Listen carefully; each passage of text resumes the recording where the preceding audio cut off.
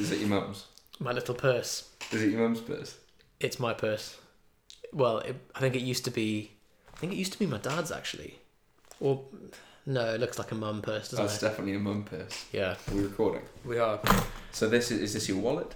That's not a wallet. It's a little change purse for parking, and Is it normally in your car? it is, but I've just got my car back from the mechanic, and I've had to pay a painful £900 bill for a car that's It's alright. for a car that's worth about that. So I'm not. I'm sure it's worth more than. It's worth twice that. So I'm not particularly happy with that. Have you had it valued recently to know that it's worth twice that? Roughly, yeah. Yusuf has a tendency to, when he'll do something that's it's done, that can't be undone, and then he just beats himself up about that thing he's been researching the thing that he's paid to replace and discovered ways that it could have maybe been done for £16 or £10. Basically, But the ABS past. unit could have been. That was supposedly faulty, but looking back, it may have just been the sensor, which is a fraction of the price of replacing the full unit. Anyway, Brakes are important, aren't they? yeah, Really important. breaks my heart as well. You're listening to the Propane Fitness Podcast, your ultimate resource for fat loss and muscle gain, with none of the gimmicks. With your hosts, Yusuf and Johnny. Simple rules, dramatic results. Not as important as your little purse. So Johnny's just come back from his first session with Paul Rees, Limped back. who is the Bournemouth barbell coach. And how many sets did you do, Johnny, today? I've lost count. 36? 36 sets of squat and deadlift. Of 3. 36 sets of 3. Do you want me to run you through it? At 60 to 75%. Yeah, let's Yeah. just run through quickly. Okay, so begin the session with let us pray. No, I'm joking. So you first thing I did was box squat 2 below parallel.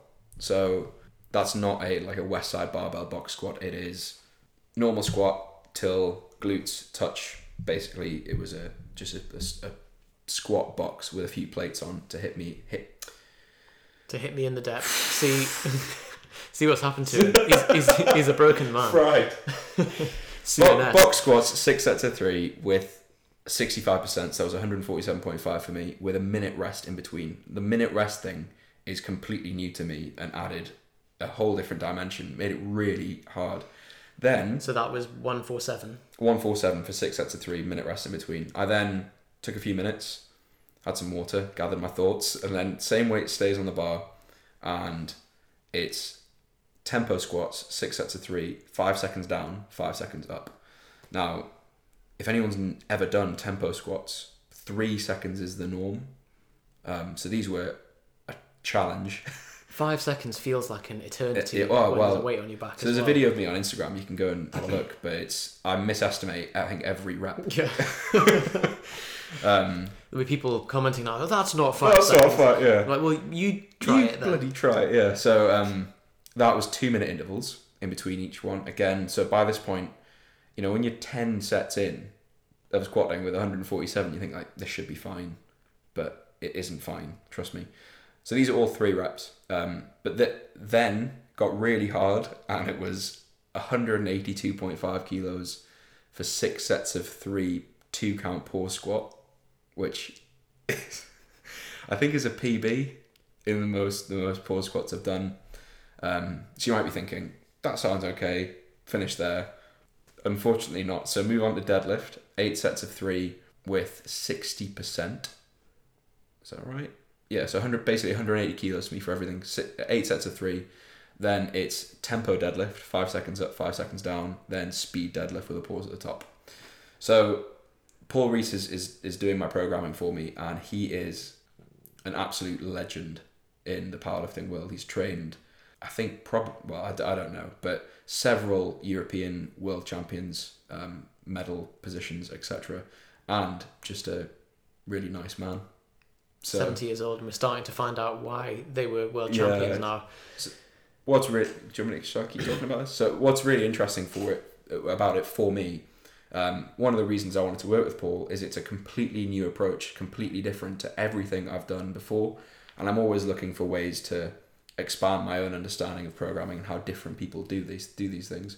Paul's worked with strength athletes in all different disciplines, so shot put, discus throwers, powerlifters, I think other sports teams as well. And he just does things differently to kind of your standard linear progression or like daily undulating periodization, for example. I'm only one session in, so it's too early to say, but I tend to like it when things are hard because it... You didn't have to admit that. Yeah, you're going to be... I like it when things are difficult because in my head I think, well, if it's difficult then I'm going to get loads of gains. But my hamstring hurts. So... The same hamstring that was pulled a few weeks ago. Yeah. Oh dear. That'll be okay though.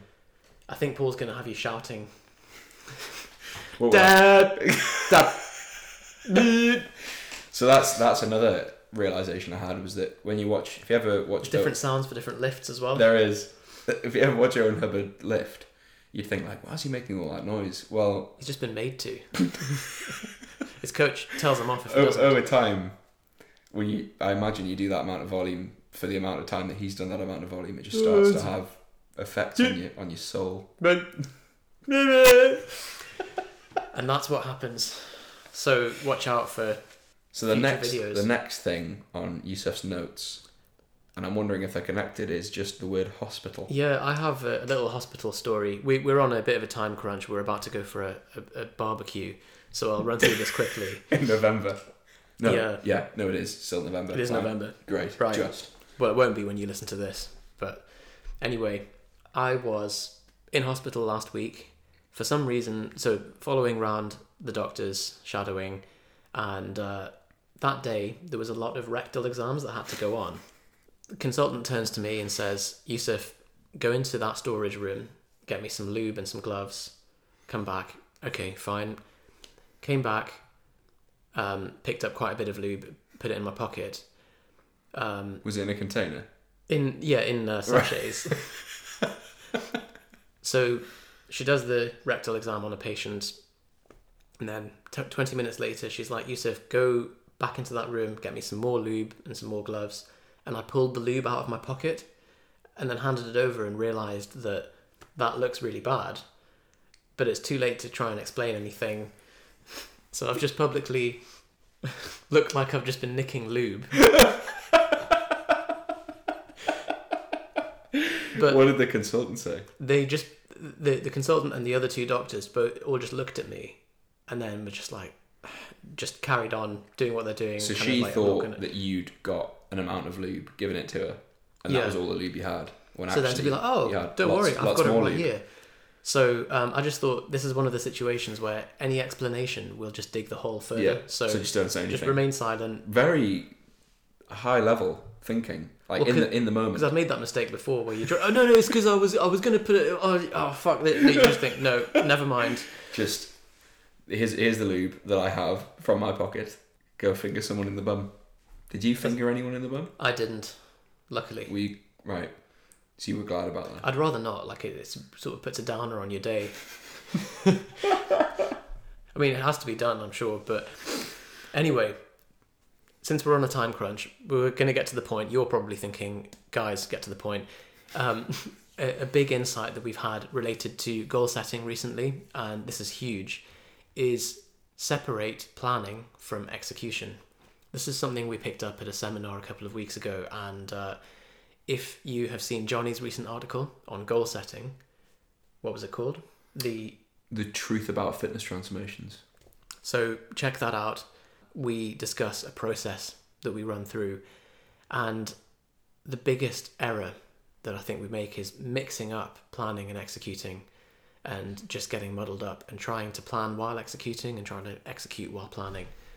Where we actually got this from is a coach that we're working with at the moment, who just explained the idea in a way that I think the way that he phrased it was, it just immediately had like a I don't want to say shift, but like it made me realize it, or made me think about it a different way. And it was just that in order to achieve the best results of anything that you're doing, you need to remove yourself emotionally from the outcome. So you need to just focus on the process. The problem is, with most things that are worth achieving, they're worth achieving because we have some level of emotional investment in the result. So whether that is something financial or something in your career, whether it's something in your fitness or your nutrition, whether it's something relationship based, you have an emotional response or a feeling towards the outcome. So when you're doing the work towards that goal, it's so difficult to remove the thoughts about, oh, well, what if this goes wrong? Then I won't get X, Y, Z, or maybe I should do this differently. And so you start to second guess and overthink everything. And as a result, the result always ends up being less than what it could be because you were overthinking the process rather than just executing. So Chris, our coach, had us try to work on this idea of staying detached from the outcome and focused just in the moment, in the present moment on the work that you're doing. And really, I think what we've both realized slowly over time is the only way to do that is to outsource part or all of what you're doing to get towards that goal. So not only does the goal come out as less than what it could be, not only does the execution have some kind of holdback and lack of trust in the process, and you're not executing mindfully, but also, have you ever done a training block, say a 12-week training block, and then changed what you were doing midway through, and then by the end of the block you're like, I have no idea what worked and what didn't because I made a change halfway through, so now I actually have no data to go forward. Well, I have data, but it doesn't mean anything. So, like, what do I do now? Not sure. Try it again, maybe. Change loads of things. People ask us all the time, actually, why we both get coached. When we both spend tens of hours every week designing and managing programs for people. Surely you can just do that for yourself, and it's free and really easy to do. But every time I've tried to do that, because I'm so emotionally invested in the outcome, I just can't stay detached from. Well, you've just signed up with a coach as well. A different one, yeah. So, and you have to have this outside perspective from a knowledge perspective, yes, and from accountability, but objectivity. It's just the big three. It's seeing it from a distance, isn't it? That's all it is. It's being able to look at what you're doing, even if it isn't. The amount of time I spend programming for a client, I don't worry about is every set and every rep optimal. Is this effective? Is it matched to their goal? Yes, no. And as long as it is, it's managing their adherence to that thing.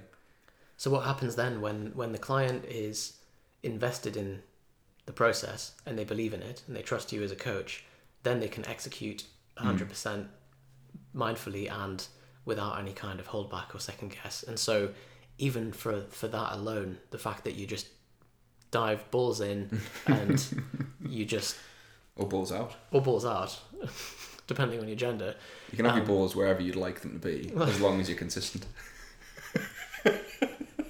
That's the crux of it. That's really. it. Maybe we should change that. Get rid of simple rules, dramatic results, and just... Balls in or balls out. Balls anywhere, as long as you're consistent. I really like that as a slogan. I think we should change it. So another example, I'm currently having a bit of a lull with motivation in training, just because I've had an ongoing back injury and it's preventing me from training in the way that I'd like to. So if you've seen my, heard the podcast about that or seen my vlog on that, you know that I'm making adaptations to things, but there's very little effort going into diet or training. It's just coming in, getting it done, and weight is remaining stable, which is exactly what I need. And the reason for that is that I've separated planning from execution. I've done all of the thinking ahead of time, and now it's just a case of just following the program while other things are going on, and then later on we can reassess. So it's important as well to make use of the ebbs and flows in your motivation, because sometimes you'll be fired up to plan and to make sure that you've got things right in goal setting, but often while you're executing, there'll be periods of time where you have a slump in motivation. Again, another article which will be out on the 6th of December, or was out on the 6th of December. Time travel. So sometimes you won't have that motivation to keep you going, and so you need to have had the plan just written out for you ahead of time, so that all you need to do is wake up and just execute. It's already laid out for you. This was something that Eric Helms mentioned in the previous podcast. In last week's episode. Where, he doesn't track his... I asked him what his MyFitnessPal streak was, and it's 0, which, as you probably have heard, I was outraged at. But the reason it's 0, the reason he doesn't need to track, is purely because he spent years tracking. And when you create that kind of groove in your lifestyle, and you create that kind of consistency with the process, it's so hard to get out of it. And the reason Yusuf's weight doesn't fluctuate is just because he's used to eating in a way that means his macros are sensible every single day. That's maybe something, I should kind of caveat, which is if you're new to this and you're just going to jump in and YOLO because you thought, Yusuf doesn't track anymore and keeps a stable weight. You've built the behavioural grooves that the phrase I used last week to establish those habits so that you can then eyeball your food and hit your macros, and you then become much more in tune with how full you should feel after a meal to be a certain weight, and how hungry you need to be in a deficit. And you can almost eventually, when you reach kind of macro Jedi status, which I'm not, I don't think either of us are quite there yet, because this is 20 years of doing this. Very high level, yeah. Where you could rate your hunger out of 10 and know what deficit, how much of a deficit you're in that day. And then you can sort of verify that by going back and retrospectively tracking. I think we can get there within 200 calories or so. 200 calories is accurate. It is, but... something I have... I'm actually building like a visual representation of what a client goes through when they work with us, because I think there are almost levels or grades of that, when someone's been start dieting. with a white belt. Basically, yeah. And there's one guy in particular called Andy. So, hey Andy, if you listen to this. We've been working together coming up to 3 years, I think. And he's now, like, his only tracking that he does is retrospective. So we've turned it into a game where we're trying to train his ability to manage his weight intuitively. And eventually we'll take the stabilizers off and he'll just be managing his weight on a daily basis. But because that process in itself creates such an awareness of, I'm eating 3,000 calories, what does that feel like? Or it's 8 p.m, do I need to eat a little bit more, do I not? Or like, should I have that entire pizza or should I wait? Or, maybe not in that example. But I think that where a lot of people get derailed with this is when they're big, if they're used to following a meal plan, they're used to following something consistently, and then suddenly something different happens. Like, we're going for a barbecue this evening, what the hell do I do with that?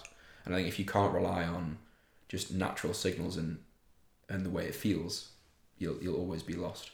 So in Andy's case, that makes sense, because in Andy's case, he's taken the execution to the automatic level, and it's happening kind of unconsciously.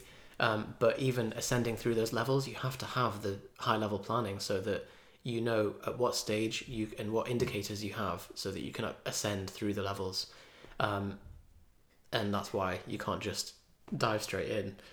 Johnny's laughing at something. So the person we're going to meet at the barbecue is Chris, who's long-time podcast guest, been on multiple episodes. And he's just sent a photo saying that he's just driven past me on a bike driving into town. It's basically... That you were on a bike. Kermit the Frog, really long legs, really short torso, riding a bike. Speaking of that, we really need to go. We do need to go. I hope this was helpful for you, and we will speak to you next time. Takeaway point: separate planning from execution. If anything has struck your interest, piqued your interest, stricken. If anything struck, smited, striked, striked. If your interest has been striker dead today, go on the website propanefitness.com. You can get show notes. Buy stuff on there. You can buy a t-shirt on there. I've got a t-shirt and I really like it. It is nice. And do you like yours? I like mine. So it stands to reason then that you'll like yours. Yeah. 100% of the people that have a t-shirt like it. So you can also subscribe to our other podcasts, iTunes, Android, Stitcher, etc. Download our free ebook, and you can also get exclusive content that we reserve only to our private email list as well. Okay, so speak to you guys next week.